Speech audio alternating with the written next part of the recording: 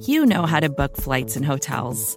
All you're missing is a tool to help you plan that unbelievable travel experience. That's why you need Viator. Book guided tours, excursions, and more in one place. There are over 300,000 travel experiences to choose from, so you can find something for everyone. And Viator offers free cancellation and 24/7 customer support for worry-free travel. Download the Viator app now and use code Viator10 for 10% off your first booking in the app. Find travel experiences for you. Do more with Viator. Hi, this is Scott Galloway, NYU professor, best-selling author, serial entrepreneur, and the host of the Prop G Markets podcast. For nearly 2 years, Prop G Markets has brought listeners unfiltered analysis on high-flying stocks, burgeoning sectors, stupid acquisitions, and master of the universe CEOs. Starting May 20th, Prop G Markets is launching a new feed with 2 episodes per week. What a thrill! The good news? I know how to get you rich. The answer?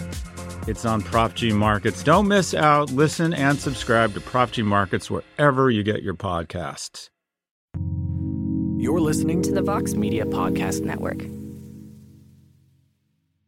Hope you're enjoying this week's episode of the MMA Hour. Here's part 5. All right, last guest of the day, and this was a very important one for me, and I hope for all of you as well. If you've been following the sport over the last few days, you have undoubtedly heard that the sport and the MMA community suffered a massive loss late last week. I talked about it at the start of the show, but worth repeating very quickly. The passing of Bruce Connell, 61 years old, longtime producer of UFC broadcasts, longtime sports producer, has worked in college sports, college basketball, football, USFL, the NHL. You saw, as I said, giants like Dick Vitale and Barry Melrose pay tribute to him online after the news came out. If you are a fan of the UFC and a fan of the UFC product on television, you are a fan because of his work. He is the UFC producer. He's been doing this for 20 years or so. And as I mentioned at the top, he has that intimate relationship with the broadcasters that we love. He is the one in their ear talking. He's the one planning and producing and putting the entire broadcast together. Personally, a great guy, always was very kind to me. The staff, the crew, everyone loved him over at the UFC, and just a hugely important figure in our sport. And it's a horrible loss. I could tell you about him, but I didn't think that was enough. So I wanted to have Mike Goldberg back on the program to pay tribute to his friend and colleague for the last 20 years or so, and to talk about just how big of a loss this is and how special of a human being Bruce Connell was. So he is kind enough to be joining us once again on not the best of terms, but I really appreciate Mike Goldberg for giving us some time here on this Monday afternoon. Mike, are you there? Yeah, I am here, brother. How are you? I'm doing great. Thank you so much for the time. First off, my condolences to you, because I know you guys were much more than just colleagues. How are you doing a few days after hearing the news of his passing? And of course, you mentioned that he was, in a tough way on the program when he was hospitalized. But how are you doing now that you found out that he had passed late last week? Excuse me, sorry. The finality of it, and Tyler, his son, kind of gave me a call a few days prior to his passing, Ariel, and he let me know that Bruce had suffered a second aneurysm, and this one was certainly going to be life-ending. So it wasn't, unfortunately, if, it was when. And of course, it happened a few days afterwards. I don't even know how to describe it. Shock, disbelief, just absolutely gutted. Because you and I talked about it when I was on the show, that things were looking good. It was going to be a long road back, but things were looking good. There was going to be a recovery. Brucey would be back with us. And then, boom, a turn for the worse that I don't think anybody expected. Well, I know nobody expected it. Probably the doctors as well. Last week was really, really difficult on multi-platforms. I mean, personally, it goes without saying that guy's is my best friend. We've been in the trenches since ESPN hockey in the mid-'90s. And if you're going to rally up with what I said, it's your comrade, you're going to do it with your producer. But he was more than that. He was more than that, not just to me, Ariel, but to everybody. He was my friend, and he always had my back. Hey, Goldie, careful, they're looking for this, they're looking for this. I just want you to know I just want you always there for me, as I probably was there for him. And when a guy protects you and has your back, I mean, for real, we're talking for real, Ariel. That is a rare commodity. That is just extremely special, because I'm of the mindset that you only get about 5 or 6 people that you can truly say that about. And Brucey was one of those guys. From John Norton to Scott Fishman, who has led us on Spike and now Bellator at Paramount. Fish was very, very close with Brucey. There were a bunch of tears from a lot of different people last week, because we had a show, Bellator, on Friday, and of course the UFC did that great tribute to Brucey on Saturday. How difficult was it to not only do the show, but I thought it was incredible that you guys paid tribute to him. And obviously, I know, as you mentioned, his sons work for Viacom, and he worked for Viacom on the UFC telecast on Spike TV for so many years. But just overall, how difficult was it a day later to have to go and do that broadcast and pay tribute to your friend? It was a lot of different emotions. Obviously, there were, a number of things that were extremely difficult. But I think, as anybody would tell you that knew Bruce, once the light went on, once we were on the air, Brucey wouldn't want me to be sulking. Brucey wouldn't want me to have a bad show. Brucey would want me to gut it out, suck it up, and have a great show. And so that was absolutely 100% my focus. And I got on the talk back. I mean, John Norton grew up in television with Bruce Connell, as many of the guys on the crew have done. But Norty, who's now our Bellator producer, was an ESPN hockey guy in the mid-'90s. And I got on the talk back right before the show, and I just said, hey, it's for Brucey. Let's kill it. Take no prisoners. Let's have a great show. This is for Brucey. And Norty right back in my ear. Absolutely. 100%.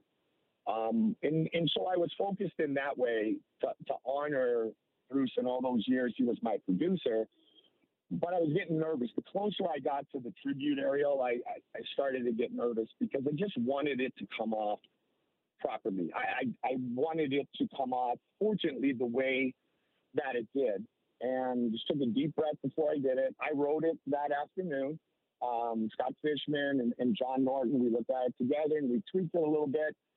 And I got to give Chael a ton of credit, because as I was delivering that tribute and I started to say, it was really, once I said, and personally, I was going to lose it. Chael put his arm around me and, kind of looked at me, and it was like, thanks, brother. I need to pick up right now. I was able to deliver it. And then we literally had a 3.5-minute commercial break after that, not just for me, Ariel, but for everybody, because that moment was so emotional for all of us who love Bruce so much, that we had to all sit back and go, wow. And then everybody was coming up to me and just saying, man, what a true professional. You did Brucey right. And it wasn't about me. It was about Bruce. But I'm really, really pleased the way that it came out, because that's just a small example and a small tribute to a guy who has literally changed sports television in the mixed martial arts world over the last 2 decades.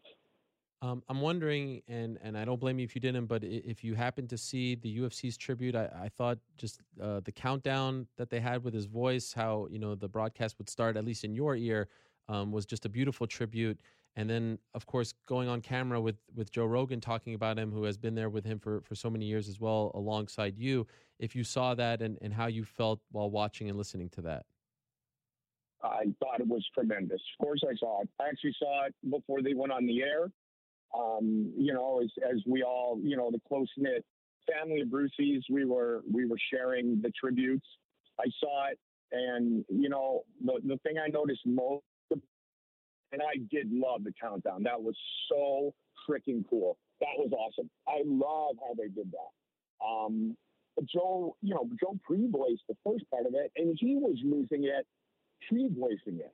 And so Joe and I were texting all day on Saturday, Ariel, just like, man, like, life is unfair. Like, explain this one to me. I don't get it. All the things that, we question from the big man upstairs when something so unexpectedly happens to somebody who's such a wonderful human being. I thought it was wonderful. Joe's emotions were no different than mine.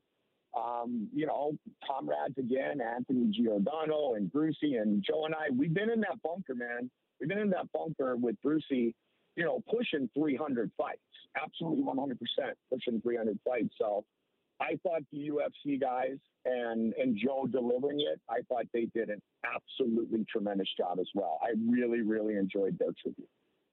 You know, it's interesting the words that you're using to describe the relationship, and that's really one of the reasons why I wanted to have you on because, you know, myself, I had the cup of coffee on TV. I know what it means to have a relationship with a producer, but I don't know if everyone, you know, fans, they watch the product, they enjoy it, they go about their way.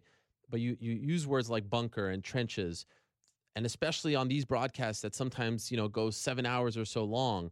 Could you explain what that relationship is like, especially with the producer who's in your ear talking to you through the ups and downs of the broadcast? What is it like, and what made your relationship with Bruce so special? Bruce always challenged me, and he always made sure, you know, that I was the best I could be at every opportunity. And you know what? I challenged Bruce because when you get that far into a relationship production-wise, Ariel, kind of everybody has a say. I mean, Bruce is the final voice. You know, before you get to the executives, Bruce is the final voice. But when you do that many shows together, there's many a format meeting where I was like, hey, Brucey, this lead might work a little better if we switch that and do the graphic afterwards. And there were 100 times where I'd be like, that's a good call, Goldie. And there were 200 times where he said, shut up and let me see the format. Just say what I want you to say when it's time to say it. So every pay-per-view show is literally like doing 2 Super Bowls. And think of the length of it. Or a Super Bowl Sunday with all the pregame festivities. And once you hit pay-per-view, Ariel, nobody's going anywhere. There's no commercials.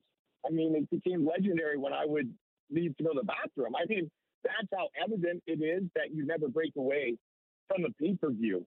So not only does it take a huge command from a guy who leads us like Bruce, but it also takes some endurance, some patience, some understanding that if live television, stuff's going to happen, move forward, can't fix it. You know, lose the rearview mirror. Let's be better as we go forward. And you know, the thing that Joe said about me, and it's not about me at all, Ariel, but I shared this with you when I was in studio with you about, hey, nobody realized how good Goldie was because you never realized what was going on in the background because Goldie always makes it so smooth. Well, multiply that by 100 to what Bruce is dealing with in the truck. And how he's guiding Anthony Giordano, our director, and audio and tape and replays. And I mean, it is absolute controlled chaos with an event the magnitude of ours. And you don't put on good television like that with a Super Bowl type production, with all the bells and whistles, without a break for the last 4 hours or so, if you don't know what you're doing and you're not one of the best in the world. And so at the end of the day, everyone, top to bottom on our crew, Ariel, knew that Bruce was the backbone. And Brucey had it. Bruce was in control. And when things got a little kooky, everybody just took a big, deep breath. And Bruce said, all right, this is what we're doing coming back, or this is what we're doing out of the feature.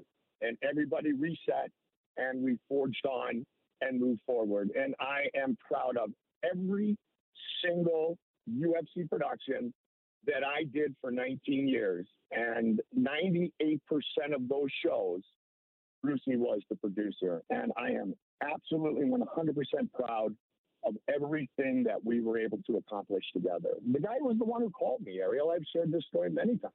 Goldie, I got a gig for you. It's in Japan. They'll pay you this. You got to take a jiu-jitsu class. Bruce Reynolds, the guy who I did hockey with at ESPN, that got me into this sport. And for us to be able to, you know, do what we did for 20 years, unbelievable. Unbelievable. He's one of the best in the world, plain and simple. One of the best in the world.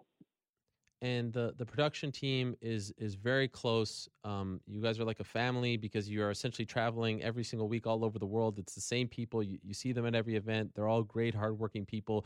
He, in many respects, was the leader, along with Anthony Giordano, the director who you mentioned. Would love to see them one day get into the UFC Hall of Fame. They certainly deserve that. But I'm just wondering if before we let you go, because I know you have an appointment to get to, do you have a favorite moment at an event, outside an event with Bruce? Maybe it was when he called you, and that certainly is a very valid and good one. But is there another memory that you want to share of your time with him? Yeah, I'll give you two. And I want to thank you for allowing me to have this forum. I said you're one of my best buds, and you're as loyal as they come. So it's an absolute honor, Ariel, to talk about Brucey. So Bruce would reach out, Goldie. So Bruce would call me, on my cell phone. And once in a while, I admit, I looked at it and I hit, decline. I didn't want to talk to him right then. I was writing, I was doing whatever. So Bruce would call, right? So I hit decline. 15 seconds later, the phone in my hotel room would ring. Okay, who uses the phone in a hotel room anymore? Well, obviously Bruce does. I didn't answer that call. No word of a lie. And it happened more than a dozen times. About 10 minutes later, Ariel, I get this on my hotel room door. I'm like, what the? I open the door. Hey, Mr. Goldberg, hotel security. We had a call. We wanted to make sure that you were okay. There was somebody concerned about you, so they called security, and they wanted to make sure that you were okay. Bruce sent security, Ariel, to my room. That was his thing. I mean, it's really comical. Because it was like a game we played. It was an absolute game we played. And then after a while, he would call, my fiance Fernanda and go, hey, is Goldie there? Yeah. Can I talk to him, Frank? Like, he found ways to find me when I was trying to hide from him doing my prep. But, I mean, I swear to God, the guy sent security to my room, Ariel, to finally hunt me down because it was time to talk to him. And I'm going to say 70% of the time that happened, it wasn't even time sensitive. It was just, Brucey's way of saying, hey, let's remember, Mr. Calici, I'm still your boss. Yeah. I'm in control. And take it one step forward. We had a show, and Brucey called me. I actually answered, and it was Saturday. It was show day. And I have a way I always do my cards alongside the format, and then I kind of put the format away. So Brucey calls me about, 11 in the morning. He's like, Goldie, grab your format. And I'm kind of like, Bruce, I don't even have my format anymore. He's, what? Come on, I got to do some changes. I'm like, Bruce, I can pull up my cards and this and that. He's like, Goldie, come on, grab your format. And I was just like, dude, I'm trying. Give me a second.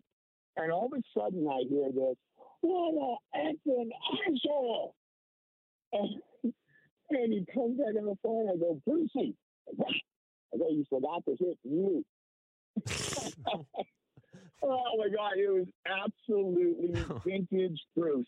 He moved the phone away, called me, freaking asshole or whatever I was at that time, but kind of forgot to hit the mute button. Oh, my God. That was mine and Bruce's relationship in a nutshell. I thought it was absolutely awesome. Absolutely awesome. I love the guy. We are all headed to Connecticut. His funeral service is actually this Friday, which would have been his 62nd birthday. Oh. I'm excited about this week, and I think you can understand why, Ariel, because this week is going to be all about celebrating Bruce's life, and a lot of us are going to be there from all facets of Bruce's journeys for, nearly 40 years in the broadcast business, probably even more. I mean, if he's 61, he started in his teens. That's when his son Tyler started coming around pulling cable. This is going to be a really enjoyable week. Not the reason we want it to be enjoyable, but it's going to be a really enjoyable week. It's just going to be, things are going to get really quiet, especially for his wife, Karen, because, they're kids, they're grown up. They're not in the house. And so I'm there, man. I'm family. I always have been family, and I will be family. And, I'm going to help with whatever is needed to be done, not just this week, but for the rest of my life to, continue to be a member of the Connell family and support everybody in the best fashion that I can. Thank you so much for doing this, Mike. A lot of stories like the one I just told you this week, and thank you very much, my friend, for having me on. People will never really know how great Bruce Connell was because we never were in the trenches. But trust me, everyone listening, there is no producer in the world better at what he did than Bruce Connell. And that's why the broadcasts of the UFC are so good, because they have a great team. I'm happy we have you to tell us about it. Thank you so much for doing this, Mike. I really appreciate it. Again, I'm so sorry about the loss. Of course, sorry for his family and all his friends and colleagues, but it was great to have you on for a few minutes to honor him. Safe travels out to Connecticut, Mike. And again, thanks so much for doing this, and way to go on Friday honoring your friend. Thank you so much, my brother. I'll talk to you sooner. All right, there he is, Mike Goldberg. joining us, paying tribute to Bruce Connell. You know, I worked for Spike TV for a month and a half. I've told this story. I think I even told it very recently on the show. I worked at Spike for a month and a half, as I said, in 2007 while I was working in TV production. My goal was to go to Spike because Spike was the home of the UFC. And I thought, all right, I'm going to have a career in TV production. Might as well go work on the network or for the network that has the UFC on its channel. And so at the time, the UFC was on Spike. That's the place to be. That's where I wanted to go. And on my third day there, I was sent to Las Vegas. I think it was maybe just the second time I had ever been to Las Vegas. Now I've been there, I don't know, maybe 40 or so times, if not more. And it was for a fight night card headlined by Kenny Florian versus Dean Thomas, September 19th, 2007. I was wide-eyed. It was surreal being a part of Spike at a UFC show after watching so many on television, of course, and being such a longtime fan of the sport. And I didn't really do much, but what I did was kind of just shadow everyone, and they brought me along. And I will never forget two things about that trip. Number one, going to the format meeting. And again, 2007, I'm 25. I just turned 25. It's my third day there. I'm at the format meeting. And for those that don't know, all the producers, director, everyone kind of sits around the table and they pass out, you know, these production sheets and the rundown of the show, and they go over the show. And who's leading the charge? Who's running that meeting? It's Bruce Connell. And he had a certain kind of energy to him. Obviously, he's been doing it for so long and ended up doing it for another 11 years.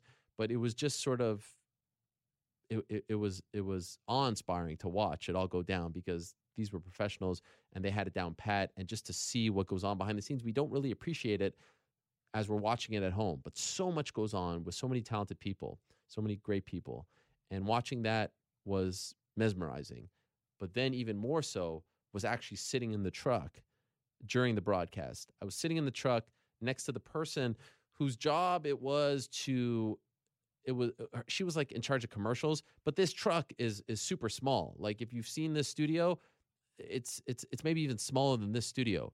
It's a very intimate setting, and it's a very chaotic setting. The director, the man who's directed, I mean, if you watch the end of the UFC broadcast, you see them, the names, and whether it's Mike Goldberg or John Anik, recently, you know, Brendan Fitzgerald, whoever's the play-by-play guy usually lists off around 10 or so names, and then you see the rest of the credits. Anthony Giordano's name is always mentioned. Bruce Connell's name is always mentioned. They're obviously that important to the broadcast. And to be in that tiny truck and seeing the chaos and seeing what the producer does and seeing what the director does and what everyone else does, the technical producer, it was just fascinating. As a fan of the sport, to gain this appreciation for what goes on behind the scenes. And when I was working on the broadcast, this is something that I'll never forget, the last thing I'll share.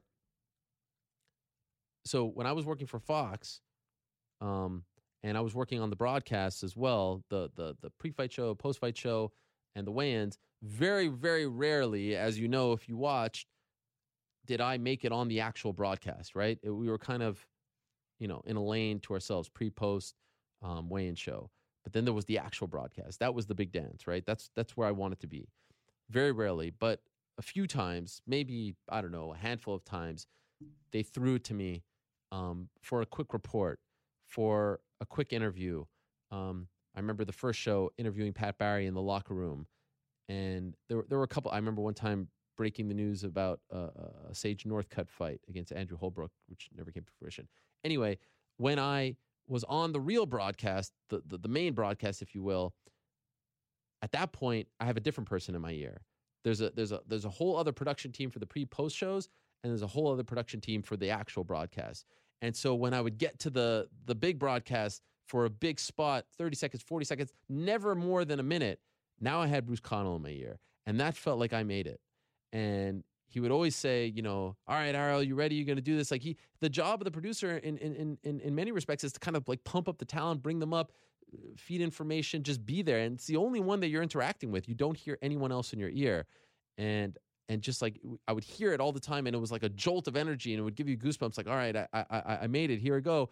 My heart's beating. It feels like it's coming out of my throat. And it just felt, because he was talking to you, Like I could hear right now. I could hear him saying like, "All right, we're going to do this," and he counts you down. A similar countdown to what you heard if you watched the tribute that the UFC did on Saturday night.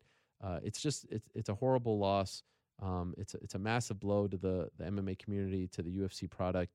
And again, I just want to wish the very best to his family and send them our condolences. Not that long ago, they lost Snacks Geller, my friend Adam Geller, who I've talked about on this program, and now the UFC TV family loses their leader Bruce Connell. So I give a lot of credit to Mike Goldberg and John Anik and Joe Rogan, Daniel Cormier for being able to power through. I thought the tribute was beautiful. Zach Candido, who's one of the top producers at the UFC, is the one, in my opinion, who deserves a lot of the credit for putting that together, putting that tribute together, and some of the other tributes we've seen as of late. So I wanted to give him a nod as well. So overall, I thought they did a really nice job honoring one of the important figures in the history of the sport. All right. That does it for today's interviews. We shall take a quick break here. If you are watching the program on MMA Fighting or YouTube or Facebook, the usual places, what you need to do is go to live.twitter.com/MMA Fighting. If you follow me on Twitter, you've seen the link. If you've been watching the show for several months, you know where to go. We're going to do the after hour now. We're going to do Rick's Picks. We're going to answer your questions. I still haven't given you my verdict on the John Jones hearing last week, so stay tuned for that. I have some very strong opinions. I was very upset that I couldn't do the beat last week because I really wanted to weigh in on this. So I hope that you'll stick around for that. We'll talk a little more 222, some 223 promos that came out. Very interesting stuff.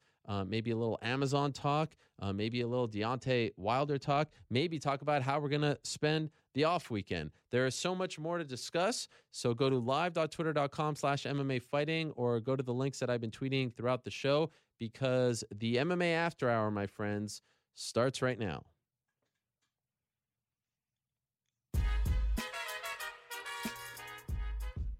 All right, we are back. Time now for the MMA After Hour, and that means it is time for everyone's favorite segment. It is time. Now it's time to open up your Rick's ears Picks. and your minds, MMA fans. It's time for Rick's Picks. Rick's Picks. Rick's Picks are lots of fun, and his hair is in a bun. Get some water. You already know what it is. My lips. Picks. Ladies and gentlemen, boys and girls, it's the moment you've all been waiting for. It's the new craze taking the world by storm. Live from the Vox Studios in beautiful New York City, it's time for Rick's Picks. Boom. Mr. New York Rick, Hello. rocking that North Face. It's a little chilly. Bang. Is it cold in there? Not cold, no, but I'm much more comfortable with it on. Okay. Do your thing, bro. Do your thing. What's up? Oh, not much. Just interviewed 12 people in a row for the last 4 hours and 41 minutes. But what a great day it has been. I mean, really, from GSP to T-City to Chris Cyborg to Gegard Mousasi. That's just how we do it around here. Almost rhymed. That whole thing just almost rhymed. No, there's a lot still to unpack. There's a lot going on. Let us not waste any time. Let's get to some damn picks here. I hope you got some good ones because I still have a lot to get off my chest. Well, between the combination of Rick's Picks and the questions, I think we'll get to most of it. All right. Here we go. Okay, we start in the world of sponsorships. Oh, yes. This one here Yes. from Burger King. Yes. Can we hear it? Try this new spicy, crispy chicken sandwich from this king. There's no doubt I'm gonna destroy this thing.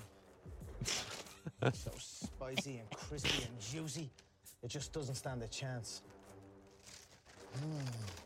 Committing to the bite for sure. From one king to another, this pack's a real kick. Spicy. Introducing the new spicy, crispy chicken sandwich, only at Burger King. Oh, and by the way, thanks for all the trash talk, guys. You just put Connor Jr. through college. GDP, baby. Yeah. GDP. Get that paper. What do you think? Scale of 1 to 10. What do you give it? 7? 7? 10 for getting the deal done. Yeah. 7 for the actual execution. Not exactly the most innovative commercial, but Listen, doing the job. man, I gotta say, this is one of those times where one of the many times where it kind of bumps me out, where there are no sponsors in the UFC, because it's just cool to have like a Burger King logo on your shirt. Oh, for sure. You know what I mean? It's just a cool thing. Connor's in bed with the king now. That's a big deal. I thought it was great. The way they captioned it: Conor McGregor, the king, a private jet, and the all-new spicy crispy chicken sandwich. Have you had it? I have not. Is that really a new thing? I feel like I've heard of the spicy chicken sandwich. I mean, are you a big Burger King guy? No, I'm not. But you would think that spicy chicken sandwich is like a common thing amongst all fast food chains. So, whatever's new about this one, it packs a kick, I guess. Would it have been a bigger deal if he signed with McDonald's? I feel like that's like the hate that he's getting. Like, oh, you didn't sign with McDonald's. No, that's lame. That's lame. Don't get me wrong. Signing with McDonald's is a big deal, but it's lame that this can't be viewed as an accomplishment. Is that something that people are saying? I was just kidding. Oh, you were joking. Well, then no, I haven't seen that. So I just feel like that's something that people would bring up. Like, oh, that's great. Call me when you sign with. I haven't seen that, but if it is true, I mean that's silliness. Yeah. This is a prestige brand. He's doing big things with the king. Big things. Okay, speaking of doing big things in the sponsorship world. Oh yeah. How about that? There it is. Guy right there. Boom. All over their social channels, but this from Instagram, Polo Ralph Lauren saying they're excited to announce Luke Rockhold as the face of their iconic fragrance Polo Blue. We showed some commercials for it earlier, and he says more to come. So more to come. Exciting times. Okay. More importantly, at least for us, and this is huge. Congratulations. It's great to see fighters, GDPing outside of the world of MMA. Nice commercial as well. Look at that. Yeah. Right? Little hug, little girl, little balcony. Easy. Little girl. Let's rephrase that. You know what I'm saying. Little this, little that. That's what I'm saying. Sheesh. Anyway, what do you think of his Bisping? Bisping idea. 205 pounds. July. You don't like it, huh? Is that really what I want to see? For Bisping. For either guy. For either guy. I'm kind of over that fight. Damn. 1-1. There's history there. It's what got us into this middleweight mess to begin with.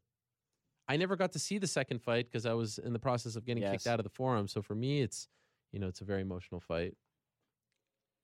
Do I want to see two career middleweights at 205 doing it for the third time?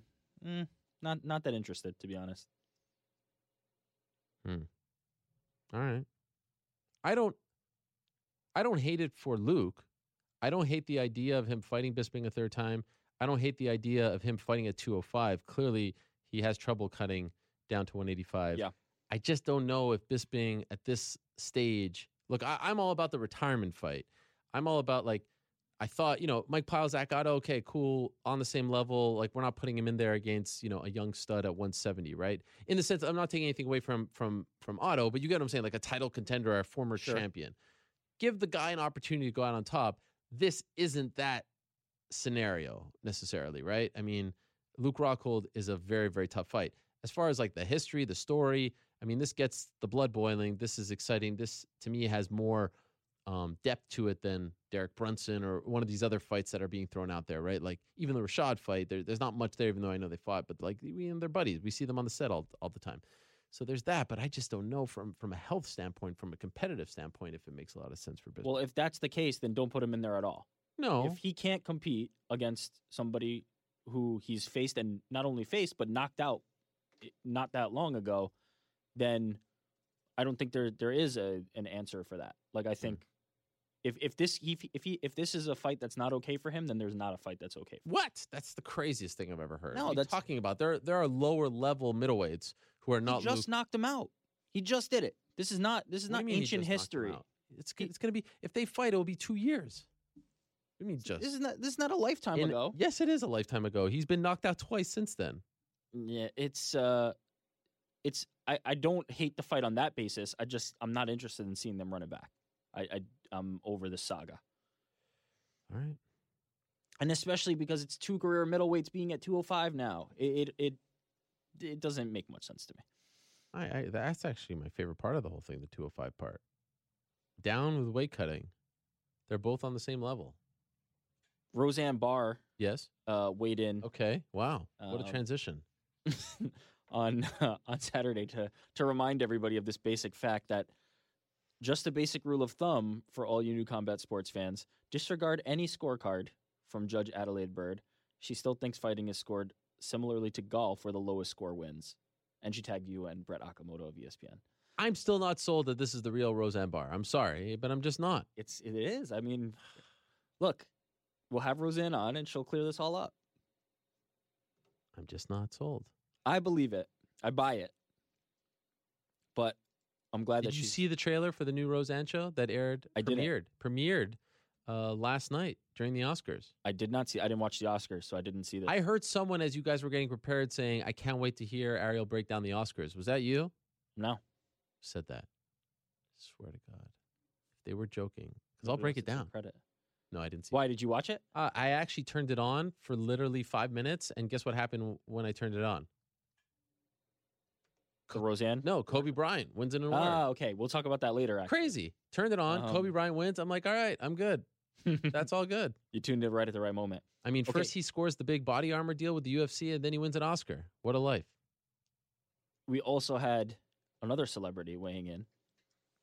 Oh. This time, Rosie O'Donnell, noted MMA fan, Rosie O'Donnell, posting here a picture of Brian Ortega, captured from MMA Fighting, actually, saying 13-0. Yes, this man is it. Tagging Joe Rogan, and then watching Sat Night Live UFC, watching on Saturday night. The luminaries were on Twitter. I got to tell you, my mom sent me maybe like, let me see how many texts now. Oh my gosh. I can't believe you have Brian Ortega on with 8 exclamation points. What a treat. She loves him. With a screen grab, and then she sent me like this heart emoji thing, this thingy. Yeah. See this? During the interview. And then there's more. How cute is this guy with his brother? Amazing guy. OMG hi. Smiley face. I think when he said hi to her. She turned into a 16-year-old. Your mom's got a crush on old Brian Ortega. I mean, have you? I don't blame her. Have you seen those eyes? Can I just bring up one thing? I mean, there's so much to like about Brian Ortega with the foundation, the winning, but isn't there one fascinating part of this story? Tell us what it is. Not that long ago, Brian Ortega failed a post-fight drug test. That's correct. Yet he doesn't get labeled with the same kind of vitriol and the same kind of negativity that say Chris Cyborg does. Why do you think that is? A few things. Okay, please. One, he owned up to it immediately. Okay. Accepted responsibility for it. And two, people are operating under the assumption that it was used as a weight-cutting mechanism and not performance enhancement beyond that. But I think more than anything, the former is what people latch onto, and is that he admitted making a mistake immediately and then moved on from it. I don't remember the initial statement. Did he have a statement or something that he came out with? Yeah, I don't recall off the top of my head. I'm sure somebody can point us to it. But in everything he said from that moment and since, he's always taken full responsibility for it and not tried to blame it on anything else or not tried to brush it away. He's always openly addressed it and admitted he had a wrongdoing and now I remember. And actively did this and didn't try to create circumstances for him doing it. So I think that goes a long way in people's minds. Fessing up and admitting it was a mistake, vowing to not make that mistake again and moving on. He doesn't shy away from it. And again, I also think what you test positive for also matters as well. In preparation for my UFC debut, I used a banned substance called drostanolone. It was an irresponsible decision that I will regret for the rest of my life. I apologize to my family, friends, fans, the UFC, and everyone else who was affected by my selfish actions. It should be known that my coaches were totally unaware of my decision, and I am ashamed that I let down the people who believed in me more than I believed in myself. That might be the greatest. Yeah. I mean, holy smokes. This was from, by the way, August of 2014. He also said, going forward, I'd rather lose a fair fight to any opponent than defeat myself the way I have done. Yeah. Done it right. Damn. I forgot. So I forgot it's the no way in which he handled surprise. that. It's no surprise that he was able to move on very quickly from it, Yeah. and people were willing to forgive when you handle it that way. Wow. And since that's the first statement, but since he's every time it's been addressed, he's had the same regret and I don't know if anyone's owned up to it that cleanly, like to any infraction. It was well done. When you don't have to maneuver the facts and finesse things and can say, look, I messed up, it makes things easier. And he did it the right way. Amen. Speaking of people who have done it the right way, Frankie Edgar throughout his career has done it the right way. Conor McGregor paying tribute to Edgar. Now, what did you think of this? Saying, Frankie's career deserved for that to be against me tonight. Respect Frankie. Love and respect always. A true fighter's fighter. The first part is Conor McGregor seeking the attention. The second part is genuine professing of admiration and respect and love for Frankie Edgar, which hard to be mad at that. I mean, it is your account. You probably want to get some shine on it. And I think a lot of people feel this way, at least the second part about Conor McGregor. Did it deserve to be Conor McGregor? I mean, come on. Let's be real about the chances of that happening. Could you put that up for a second again? Frankie's career deserved for that to be against me tonight. Okay, let's just forget that line for a quick second. Sure. Respect Frankie, love and respect always, true fighter's fighter, and even the heart emoji I thought was endearing. But the first line is the part that I read a few times, and I was like, all right, fair. However, maybe there's some remorse, but however, after the Aldo Chad Mendes fight weekend, you remember Frankie beat Chad Mendes on a Friday. Yeah. Conor beat Aldo. That fight was there. That fight could have happened easily. So is he saying, I messed up, I should have given him this chance? Because if he's saying anything but that, then the only reason that fight never happened is because of him. He's talking about that he... Or is he saying... the UFC that he wanted to jump in. Man, I don't know. That fight should have happened after 194.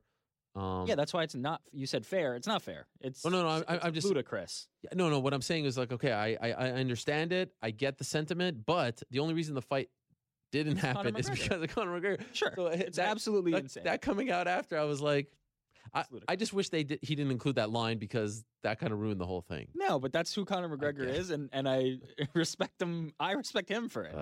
It's always the Conor McGregor show, and good for him. Also. We had a statement from Frankie Edgar after the fight saying Saturday did not go as planned. Congrats to Ortega. He definitely got me with some good ones.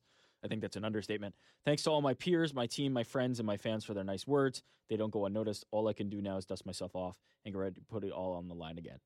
As we would expect, classy. The best. From Frankie Edgar. One of the truly most underrated fighters of all time, in my opinion.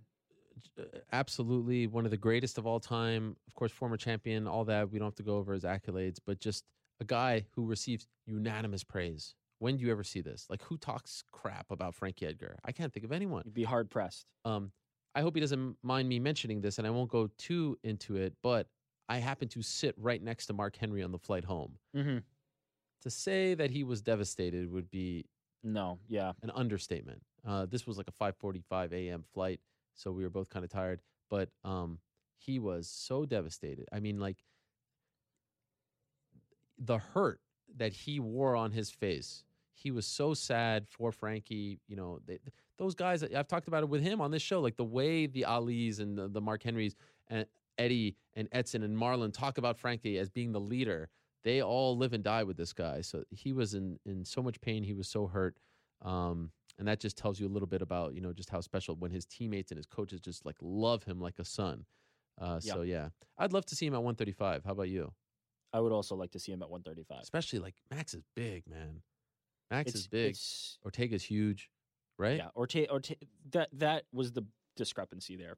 Standing next to Ortega, that was not two guys similarly sized matched up. Now, Frankie's made a career of beating people bigger than him, stronger than him. So I don't want to turn this into a pity party for Frankie Edgar by saying, oh, he was so out-muscled and, now at 35 he'll have an opportunity. This has been the Frankie Edgar story. He's always been able to compete against people who are bigger and stronger than him. But I think at 35 he'd be more similarly matched on that basis and probably do pretty well. But I don't think. I mean, the guy's elite at 45 too. Let's not forget, like, just because he lost to Brian Ortega, who's on one right now, and Jose Aldo, Frankie Edgar is still among the elite of the elite, and I wouldn't be surprised if he hopped up to 55 if he was still able to hang. The guy is just all toughness and could hang anywhere. But if it's up to me, I'd like to see him take a crack at 35 just because I think there's new challenges there. Whereas 45 and 55 have kind of exhausted themselves as far as Frankie Edgar's, new matchups, fresh matchups. Sure. But I think he'd be successful in any of those divisions. This, in my opinion, this is not a case of Frankie Edgar shot, Frankie Edgar's done. No. It's a case of meeting a very game Brian Ortega, younger, hungrier Ortega. But I think Frankie Edgar still has some fights in him. I don't know if it's fair to say hungrier, just a younger, hungry opponent. Fair enough. All right? Don't be taking shots at Frankie. I'll go over there and smack you in the head. After everything I said about Frankie Edgar, clearly hate the guy. Max Holloway, the featherweight champion, also having something to say about Frankie What Edgar. a statement, huh? Saying you had nothing to gain from taking that fight, Frankie Edgar, which is actually true. I mean, Frankie... Other than money, kudos to him. Well, but kudos to Frankie for taking a fight against a Brian Ortega, who I can imagine that not a lot of people wanted to face. But you took it and defended what you already earned. There's no belt for sacrificing everything, but true fans and Jersey, this is New Jersey, knows no belt can outshine what you bring to the sport. Chin up, brother. Yeah, that was cool. Nice message. Right after. Max Holloway. I keep trying to talk to Max Holloway, but they say he doesn't want to talk. Well, Nathan Thorpe on Twitter wanted to talk to Max Holloway, saying, remember when Conor McGregor destroyed you in Boston? Oh, yeah. That's still his belt. And he said, bet. Oh, yeah. It's still his belt, Max. Yeah. To which Max great. Holloway spoke and said, the undercard on fight night, we were kids. We got injured and made $12K. I do remember, but it doesn't define who I am today. If you were hurt as a child and it defines who you are today, don't let it. I believe you can be better today than who you were yesterday, bro. Hashtag Estera. Max Holloway just out here dishing. He's amazing on Twitter. He's very good on social media. Yeah. And he's also very inspirational. Yeah. I mean, you could really get into your feelings there when somebody's bringing up Conor McGregor, dusting you, and he took it another direction, being positive. Shout out to the positive featherweights out there. We've got some good ones in this featherweight. Let me tell you something. The UFC has a crop of youngsters, and it's not just about UFC 222.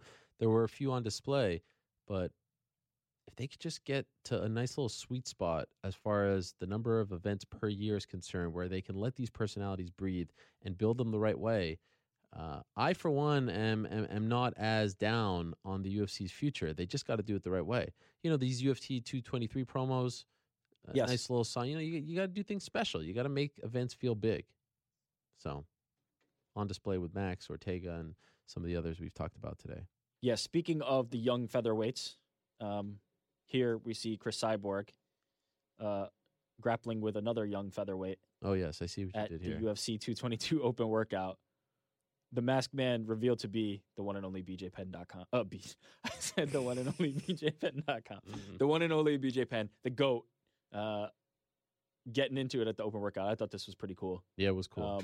Running in, we'll see it here. It's going to replay this video from our website, MMAfighting.com. Cyborg is going through the open workout, and BJ comes from the stands here as she's boxing with Perillo. Yeah, and of course the common connection is Perillo, longtime coach of BJ Penn and Chris Cyborg as well.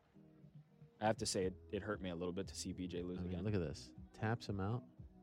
A lot of people, you saw his appearance on the broadcast on Saturday, right? I did, yes. First of all, it's just great to see him at the events, and I wish we would see him more in like that sort of ambassador role. I know they don't do that very often, but it would be nice. He did the whatever that Shaka. thing is. Yeah, but it also looked like he was doing call me. I don't think he was doing call me. I was joking when I tweeted that, but it did kind of look like he was saying call me, right? He put his hand up a little bit. It was more of a like flex and shaka, like a double. I'm not going to read into it because my feelings would be too hurt if all of a sudden the phone starts ringing for fights and it was a shaka. Okay. Let's just leave it there. Fair enough. By the way, speaking of Hawaiian greats, our friend Rob DeMello, who works out at KHON2 in Hawaii, just sent me this. The headline is negotiations stall between UFC and HTA regarding Holloway title defense. With the stars aligned for a mega fight this summer, it appears the negotiations have stalled between the UFC and Hawaii to host Max Holloway's inevitable title defense against the undefeated Brian Ortega. According to sources close to the situation, a proposal sent by the UFC to the Hawaii Tourism Authority in January to host UFC 227 at Aloha Stadium in August was countered by the agency recently. However, the two sides are said to be on opposite sides of the octagon regarding the price tag. Like the National Football League, who was paid $5 million by the state to hold the Pro Bowl, the UFC traveling to Hawaii would require incentives. Sources tell KHON2 that the HTA's counter left the two sides millions of dollars apart and have stalled. The HTA does not need to be involved for the UFC to bring an event to Hawaii. However, sources close to the situation feel that the partnership will likely be dependent on the organization coming to the islands with high costs that the production would require for a large-scale event. Boo. Damn.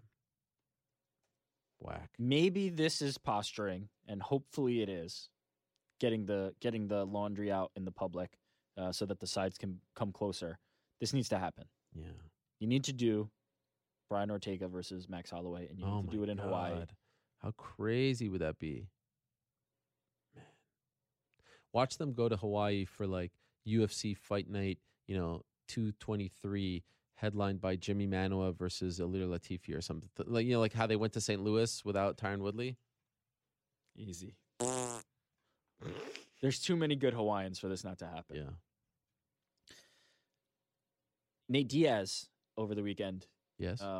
Receiving an award from High Times magazine. High Times, baby. Most influential person in cannabis, 2017. Now, it's interesting. It says 2017, so that doesn't take into account his appearance at the Fight Night show in Austin. Maybe he'll just win next year, too. I mean, I would think he's locked it up. Not so fast. Sean O'Malley is making That's true. a strong run. I'm not ready for a Sean O'Malley-Nate Diaz feud, by the way. I don't feel like this is right. I was very disappointed when I saw that tweet. You know the one I'm talking about? Yeah, I do. I'm not ready for this. I don't think the world is ready for this. Yeah. I mean, hopefully they'll get baked and just forget about it. Yeah, that'd be nice. Okay. Mirko Krokop Yes. posting this Yes. to Facebook from his phone, apparently, mobile uploads. Very nice. Bellator logo, Yes. which led to Mirko Krokop versus Roy Nelson, slated for Bellator 200. Story by Pete C. Carroll Yes. for MMAfighting.com. Your thoughts? Mm, Not feeling it? yeah, look, if this can be a way for Krokop to somehow sneak into the tournament, now you've got me a little more interested. If it's just a Krokop versus Nelson fight, Rematch, UFC 137. was that a fight that you needed to see again? No, I actually kind of forgot about it. Yeah. If this is a way for, look, all of a sudden Fedor makes it to the final, somebody drops out on the other side of it, and we get Fedor versus Krokop, now you're cooking. Now there's That would be fun. Let me ask you. Outside of that, Can I tell you what my idea was? Yeah. Rampage versus Krokop. Love that. Fresh, different, striking, right? Yeah, why is that not the fight? I think there are reasons. Actually, there's a report that came out of Brazil today that they're looking at doing Rampage Vanderlei. I like this better. okay, well, No, I like Rampage versus Krokop better. no. Really? Number 4? You want to see number 4? You want to see Rocco Bisbik 3, but you don't want to see Vanderlei versus Rampage? I didn't That say. is- By the way, that is an epic. I didn't- That is an epic saga. I didn't necessarily say I want to see it. I told you why I liked it for Bisping and why I didn't like it for. Excuse me, why I liked it for Rockhold, why I didn't like it for Bisping. So I'm not really signing up. I mean, it kind of came out of nowhere here, so I sort of reacted to it. But I'm a fan of the guy going out on his own terms against someone more at his level. Anyway, that's Rampage versus Vanderlei, give it to me 100 times. Okay. Forever. All right. Until they're both in wheelchairs smashing into each other with the chairs. I'll take it all day. This fight, it's good. Look, it's good to see Mirko back in the fold, but this fight in particular, not one I was dying to see, but we'll see what's ahead for him after that. Maybe there's a mini little 4-man tournament there. Maybe they can match up Vanderlei or Rampage versus the winner of Nelson and Krokop. Mirko Krokop's winning this whole damn thing. Watch. I mean, he has to get into it. Just watch. He's the Daniel Cormier of the tournament. It could be. Look, Mirko versus Fedor in the final. I'm in. Bellator also announcing Paul Daly versus John Fitch, who we had on earlier today for Bellator 199. Yes. What did you think of John Fitch's appearance on the show today? I thought he needs to figure some things out. He needs to brush up on. I had some people say like he ran circles around me. I mean, humbly, I would look. I'm not going to get into an argument or a debate with a guest because I'm inviting him on the show and I don't feel like that's appropriate. That said, I disagree. Why are you laughing? What's so funny? Rob made a noise back here by accident. That said, I disagree. I don't think his facts are correct on a lot of things. Yeah. And I don't know. I was a little surprised. Also, just going to call it out. He was clearly reading a whole bunch of stuff. Yeah. I think what I would say about this I don't is need no script to debate this stuff. No, I think. And by the way, Fitch's, I'm not on the UFC side. Yeah, of course. What are you talking about? I think Fitch's ambitions are good.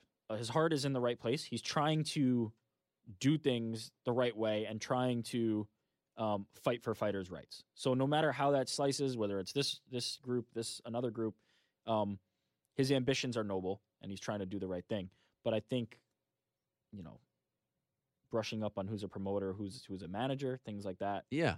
And then he sent me something about Lou DiBella weighing in, but it's like, dog.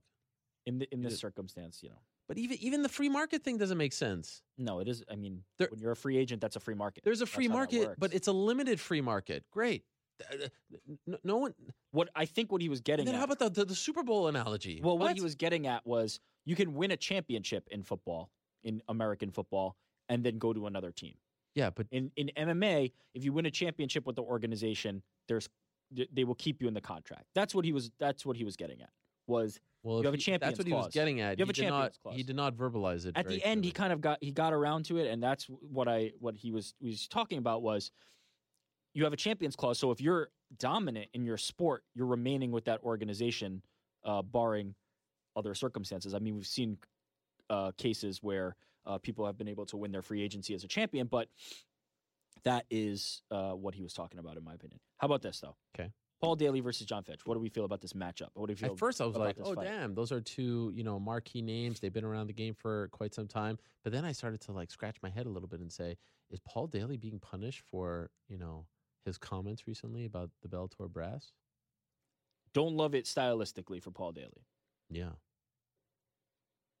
But hey, I like the idea of Fitch fighting in Bellator. A, I like the idea of Fitch fighting in San Jose. B, of course. I mean, Daly signed on the dotted line. Daly wanted it. He's called. In fact, I think as early as February. I know he wanted. I know he was down. There was some time in mid-February, where he was calling for this fight and wanted it. So maybe Paul Daly knows something we don't know. Two high-level guys and a big matchup for Bellator 199. Still can't get over 200. I still like it. It enrages me that Bellator 200 is going to air in 2018 via tape delay. This promotion is owned by a TV company. What the heck? 200. What? Come on. What are you doing? It's crazy. Yeah. It just shouldn't happen. Offer it online for free on ParamountNetwork.com. Give us some way. I mean, what? 200? It's horrible. It's not too late to do that. Yeah. It's not too late to revise and figure out a way to deliver it to people. Some news from the WMMA world. Invicta Mizuki replacing Janessa Morandin, facing Verna Jandiroba for the vacant strawweight title at Invicta FC 28. I'm not sure who runs the show over at Invicta, but they have an amazing ability to release news at the worst times possible. How do you figure? This one came out at 5:30 Eastern time, right before the UFC weigh-ins, on a UFC pay-per-view weekend with a Bellator event coming up and all kinds of news. I don't know, maybe you can weigh in in the mind of a PR person, but announcing news about an upcoming event at 5:30 on a Friday in the midst of all other kind of news regarding MMA seems like, I don't know, not the most opportune time to release news. Definitely not ideal. Neither is the injury. You got to move on. And, would a Monday afternoon, release, a 1 o'clock or 2 o'clock, maybe in the middle of of an MMA show, something like that? Would that? No, because then you'll say the main event.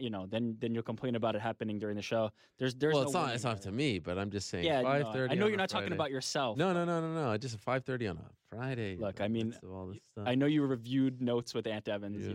No. This is 100% me. I don't even know who Ant Evans is. Neither do I. How dare you mention that name on this show? How about this name? Okay. Enes Kanter. Oh yes, this is great. Teaching Chris Weidman. Sorry, no, and Look at those punches. I'd like to see Enes Kanter actually teach Chris Weidman, but Chris Weidman teaching Enes Kanter how to punch. Not terrible. Not terrible. I mean, we've seen some disasters. Little right action there. I mean, just I thought it was interesting that that you picked Cantor's tweet and not Weidman's. Why? What's the Weidman's was a tweet addressed to LeBron James. I didn't even. You didn't see it. Weidman tweeted LeBron James saying, "Hey, best thing twice. I've been working with my guy. Don't step to us." I didn't see that, but that's Yeah. pretty funny. I saw this from Kanter, but that's actually pretty funny. Yeah, that was good stuff. If I had known, I would have picked that one. How come you didn't text it to me and start talking all that ish?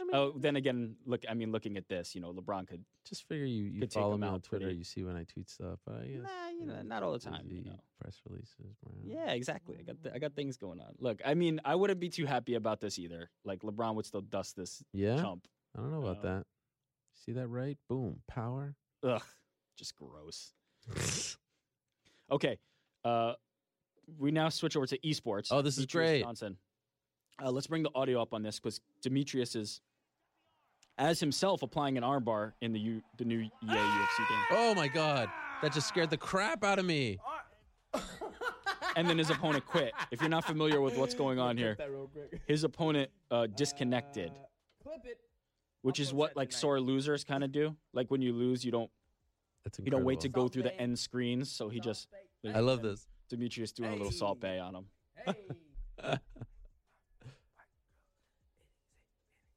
How does he do this? How does he like do the thing with him sitting there and the screen? So he records himself on a green screen. Oh. And then takes the feed of the video game and puts that. It's incredible on the back. This a lot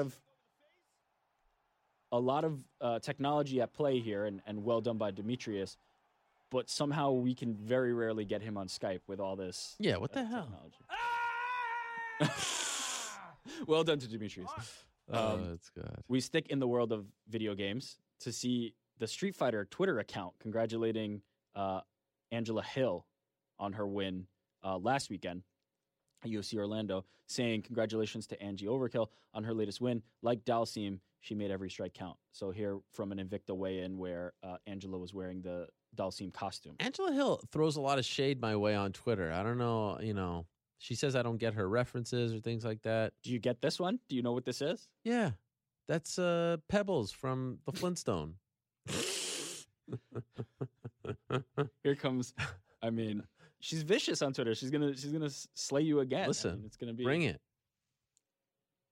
Do you actually not know Street Fighter? You know Street Fighter, yes?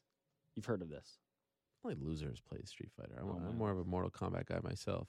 Oh, really? Yeah. Name somebody from Mortal Kombat. Emojin. What? There always used to be this guy who would be like, Hojin, when he would. I never played those games. I had a life.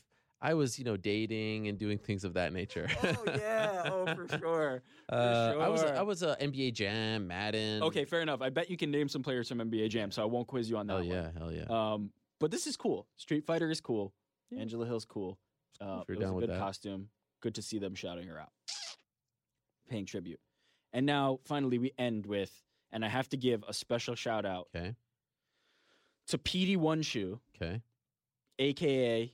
Pizzi, a.k.a. Peter Carroll from MMA Fighting. PD One Shoe. I never heard that one before. I mean, you wouldn't have. That's a street nickname. Only people who run on the rough streets would know about this. Oh, this is amazing. But what we have here is the gym of one. Yes. He's done this in the past. The gym of one Gunnar Nelson. Yes. He did the Justin Bieber. Remember that one? Doing, what is this one? This is Beat It. This is Beat It. Oh my God. Look at the production value. Incredible. Oh my gosh. Is Holly in it too? Can we turn the volume up? Yes. Now, will we get flagged for this? What do you mean? Because of the music. You're always afraid about No. Not this one? How come? Their video, look, their video may. This is phenomenal. Is Gunny in it? Is Gunny in it? Gunny's the star. There's Holly. That's Gunny's dad. Yeah. Oh, there's Gunny right there. Is Gunny in it? This is amazing. You remember? Look at that. Who's that? This is incredible. I love these guys. Look at the. All right, let's bring the audio down. Go find the whole song, on the account of their gym, Mjolnir MMA. Doing look at this. the whole. Do you remember the Justin Bieber one? The I'm sorry. What's the name of the song? I think that is it. Sorry. Sorry. Yeah. Remember that one? That one's amazing. And they're wearing like random. This is not NBA amazing. shirts. Look at these moves. No. Gunny. I can't believe that this is actual like an annual thing that they do. I thought that was a one-off. Shout out to Peter Carroll. Yeah. For putting me onto this one. By the way, how about this tweet from Max Holloway that you missed? May have been What? better than the other one. What was it? So Connor responded to the Max to Frankie tweet. Yeah, I didn't like it. No. Go ahead. Tell me. He said, "Kid, you bounced. Yeah. Leave it." But then Max responded to that. You saw it? I saw the response. It was okay. Oh, we talking about bouncing now? Don't like my tweet? Your coach did. Go ask him why. Maybe you'll find what you lost. That's fine. That's fine.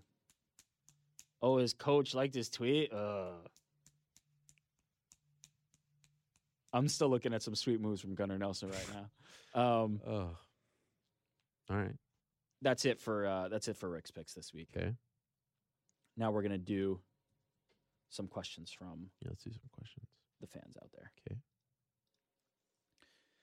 But first, we're gonna start how we always start with the question of the day by Ariel Hawani, Yes, can't wait. saying, "Yes, it's early, but who Yes. are you favoring right now?" Yes. The options we had in front of us Yeah. are Max Holloway and Brian Ortega. What do you got? With 14,000, let's call it 15,000 votes. Max Holloway, 62%. Brian Ortega, 38%. Oh. Are you surprised by this outcome? I thought maybe it would be a little closer only because of the recency of the Ortega fight, but overall, no. What do you think? I'm not surprised by that. No, I think Holloway announced himself last year in a way that I don't think many people would be picked against him outside of maybe Conor McGregor. So that does not surprise me, although I think we're at a situation where Brian Ortega might not have even been in the conversation until very recently. People would have been dismissive of his chances, and now at least 38% of people would favor him.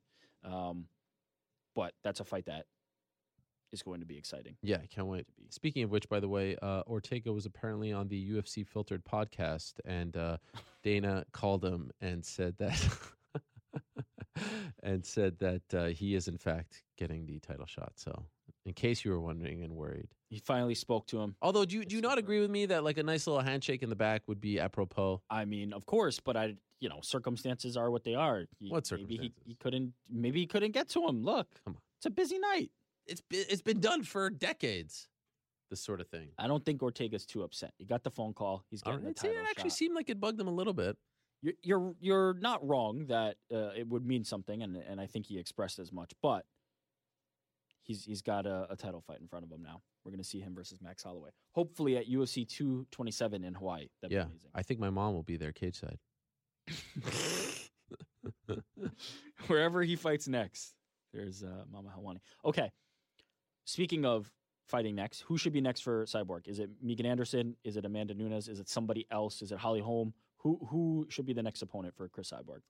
I mean, look, at this juncture, even if Megan Anderson is cleared, her visa problems or whatever that Cyborg tweeted about, whatever the issues are. I don't know what the issues are, but she's not talking about it for some reason. It's clearly not an injury, right? Because we see her training, right? Yeah. Whatever her issues are, if she's cleared in the next couple months, do you really want to debut against Chris Cyborg at this point? You haven't fought since January. But how Of last what is- year. What is your path back there? One fight, get in. Fight. Versus who? I don't know. That's the UFC's problem. So, yeah, did I want to see that fight? Of course. She was the Invicta champ. She was on a bit of a roll. But now, after watching Kunitskaya and seeing what it's like to debut in the main event, title fight against Cyborg, if I'm her coach and her management, I don't know if I want that. Now, fighting Cyborg brings a lot of cash, so maybe you want to do it because you haven't fought. More power to you. I like the Nunes fight. I don't love the idea of taking a fight away from Raquel Pennington. She's been promised that fight. I love the idea of that fight happening in Rio, but I understand it's too soon. It's just not a great situation. And I have a hard time believing that Nunes is going to fight May 12th. If she wins that fight, is going to turn around and fight on July 7th. I just have a hard time seeing that. So my guess as to what would happen is based on the cards that we're playing with here. Nunes fights, and this is a total guess, Nunes fights Pennington, and then she fights Cyborg down the line, August, September, October, whatever the case is. I just don't feel like she's going to return in less than 2 months. Maybe Megan Anderson,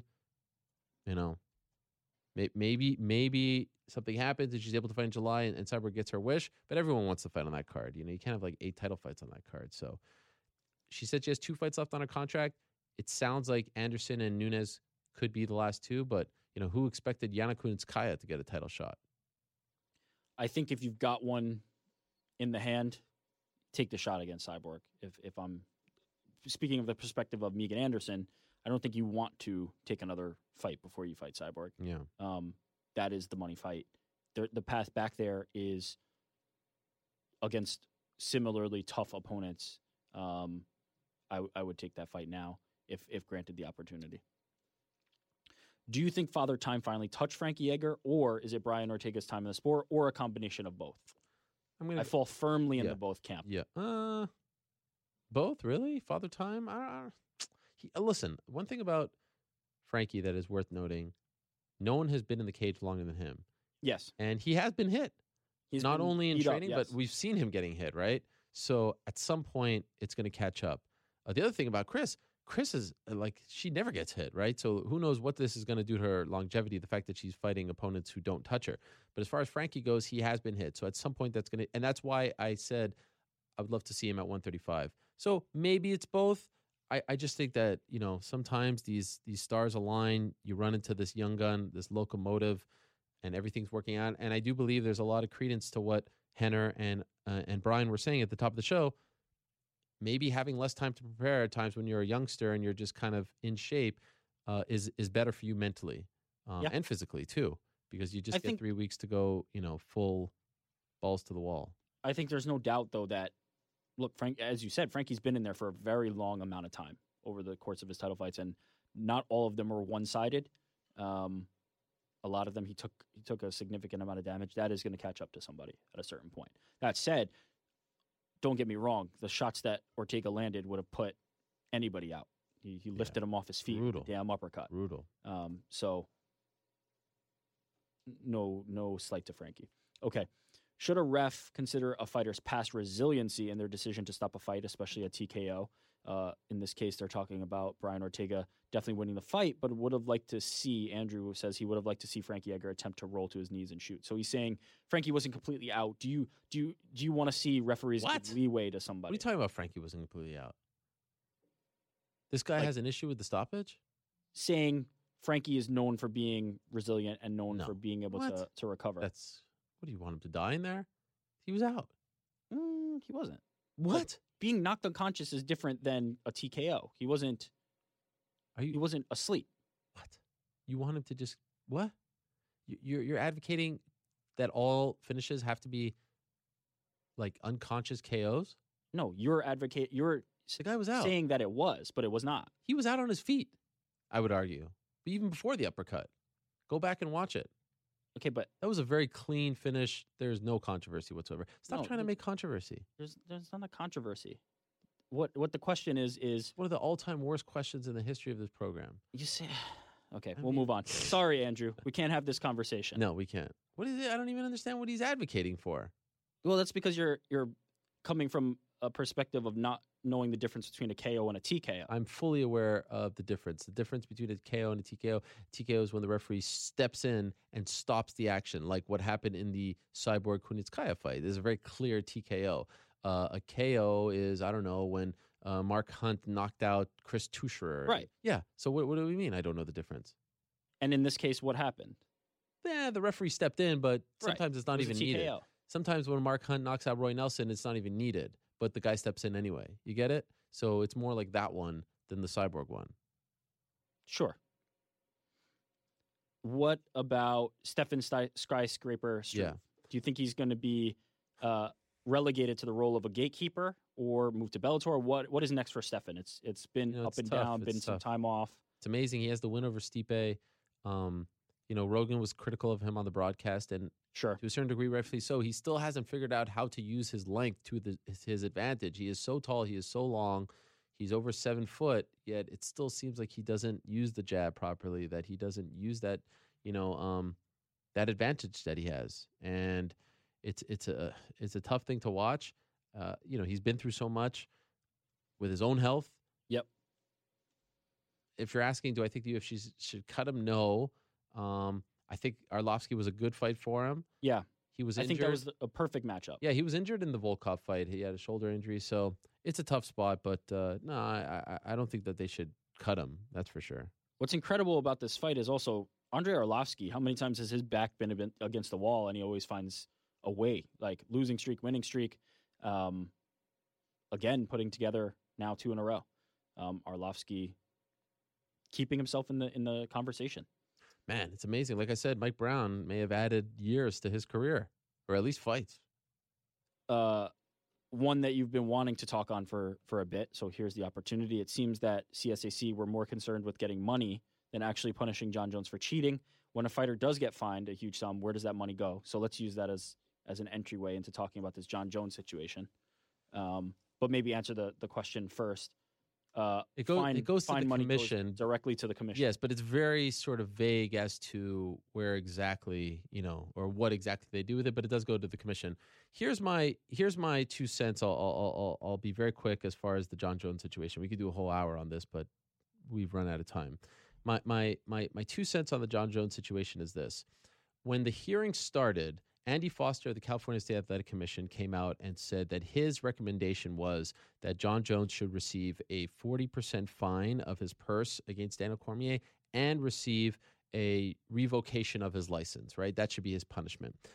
Then we had the testimony from a couple of witnesses, but most importantly, we heard from John Jones finally after all this time. His testimony went horrible. It did not go well. It was incriminating. There were no positives out of that. I mean, just one thing after the next. It got worse and worse and worse and worse.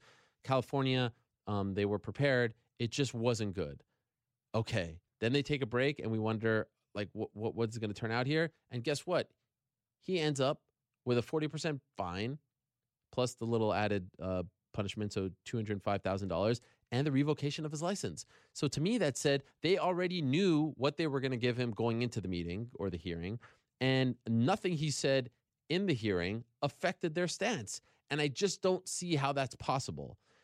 That makes me wonder openly whether or not USADA already knows what they're going to give him. And I wonder if his testimony, which was incriminating, which he admitted he doesn't take the tutorials and he has his managers, quote unquote, forge his signatures. I think he meant sign on his behalf, but those were the words that were used. You would think that would hurt his cause, but I don't even know if that's the case. If they already had their punishment in mind, and that's the punishment that he ended up with after that horrible testimony, then what was the point of all of that? Why not just give him the punishment and end it? Like, why did we have to go through all of that? So in the end, I actually feel like this ended up being a good day for John Jones. It started off very bad, and in the end, some way, somehow, it ended up being good. And why did it end up being good? Not only because of that, because of this as well. Andy Foster, whom I have the greatest amount of respect for. You've heard me praise him on multiple occasions on this program. I believe that they actually were a little more lenient on him than they could have been. He said that revoking John's license was the harshest penalty that they could give him, because if they gave him a suspension, he could just come back after the 1 year or 2 years, whatever the case is, and keep on fighting. But to me, that is a flawed argument, because his license is up for renewal in August. So basically, they revoked his license for the next, 5 months. So let's say USADA goes rogue and gives him a 1-year suspension dating back to last year, so retroactive to last July's fight. That means come August, he's free to fight.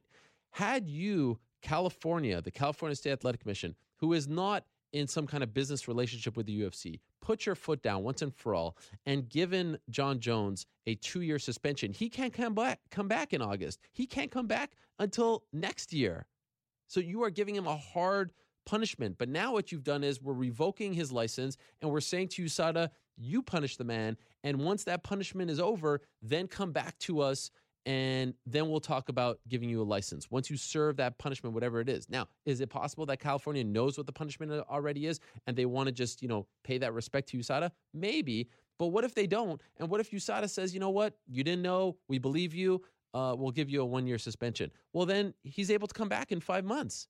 So I just don't know why they didn't take more of a hardline stance. And we've seen this from commissions in the past, as opposed to just revoking his license and now essentially he's able to reapply. And by the way, okay, fine. If California says, you know what, we don't think you've paid enough of a price, we don't want to give you back your license whenever his USADA suspension is done. Well, guess what? Every other commission under the sun is going to be able to do it, and they're not going to have to be beholden to California because there is no suspension on him anymore. If they gave him a 2-year suspension, every commission under the sun would have abided by it. But now they don't have to. So I just kind of felt like we'll see what the USADA suspension is.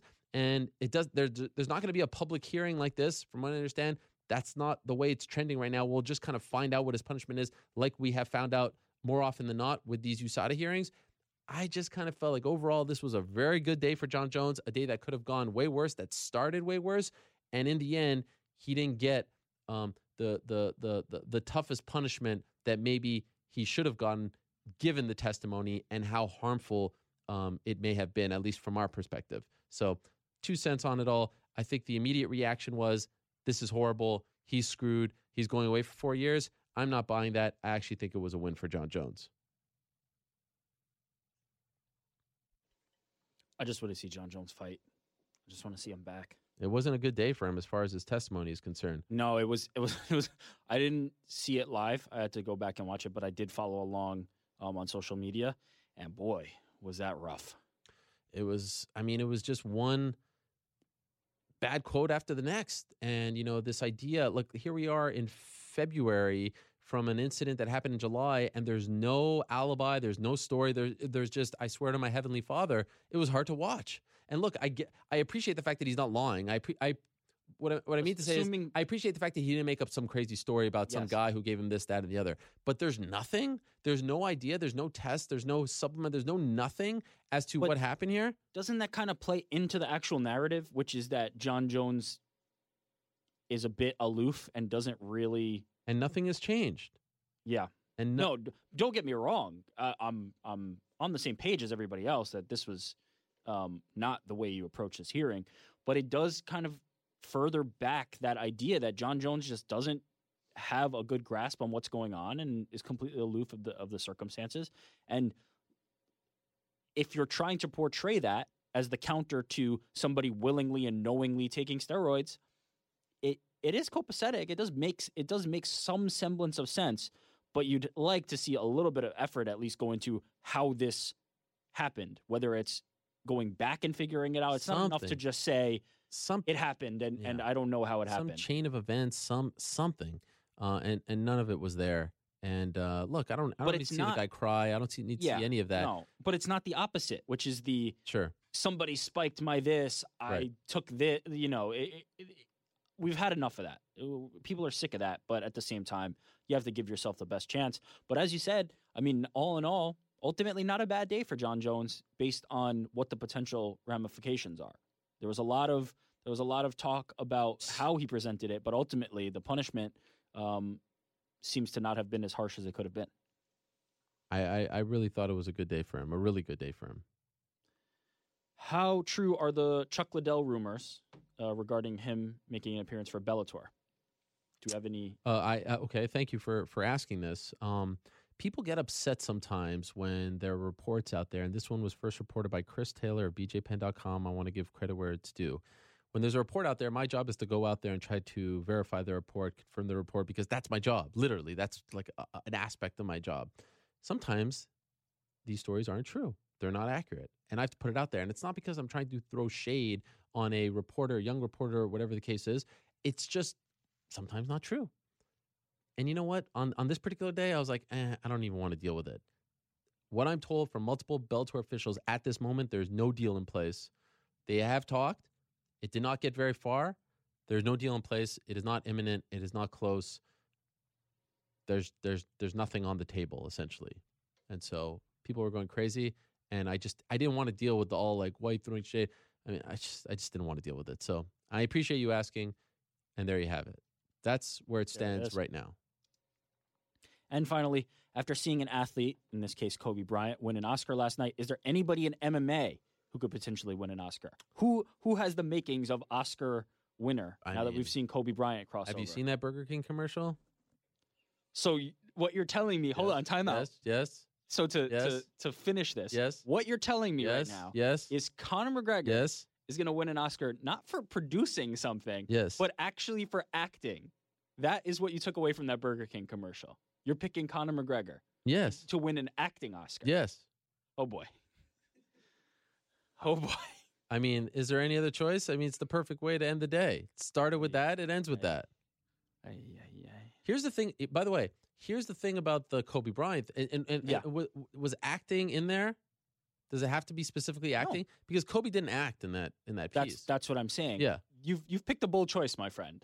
Well, you don't think that a sincere Dear MMA love letter animated short from Conor McGregor can win an Oscar? That's a different question. But you said based on the Burger King commercial in which Conor McGregor was acting. I just saw something there as far as theatrics and delivery. I'll say cadence. This: obviously it's almost impossible to predict somebody to randomly win an Oscar years later, although I'm sure the Simpsons have done it in some capacity because they seem to predict everything that happens in the world.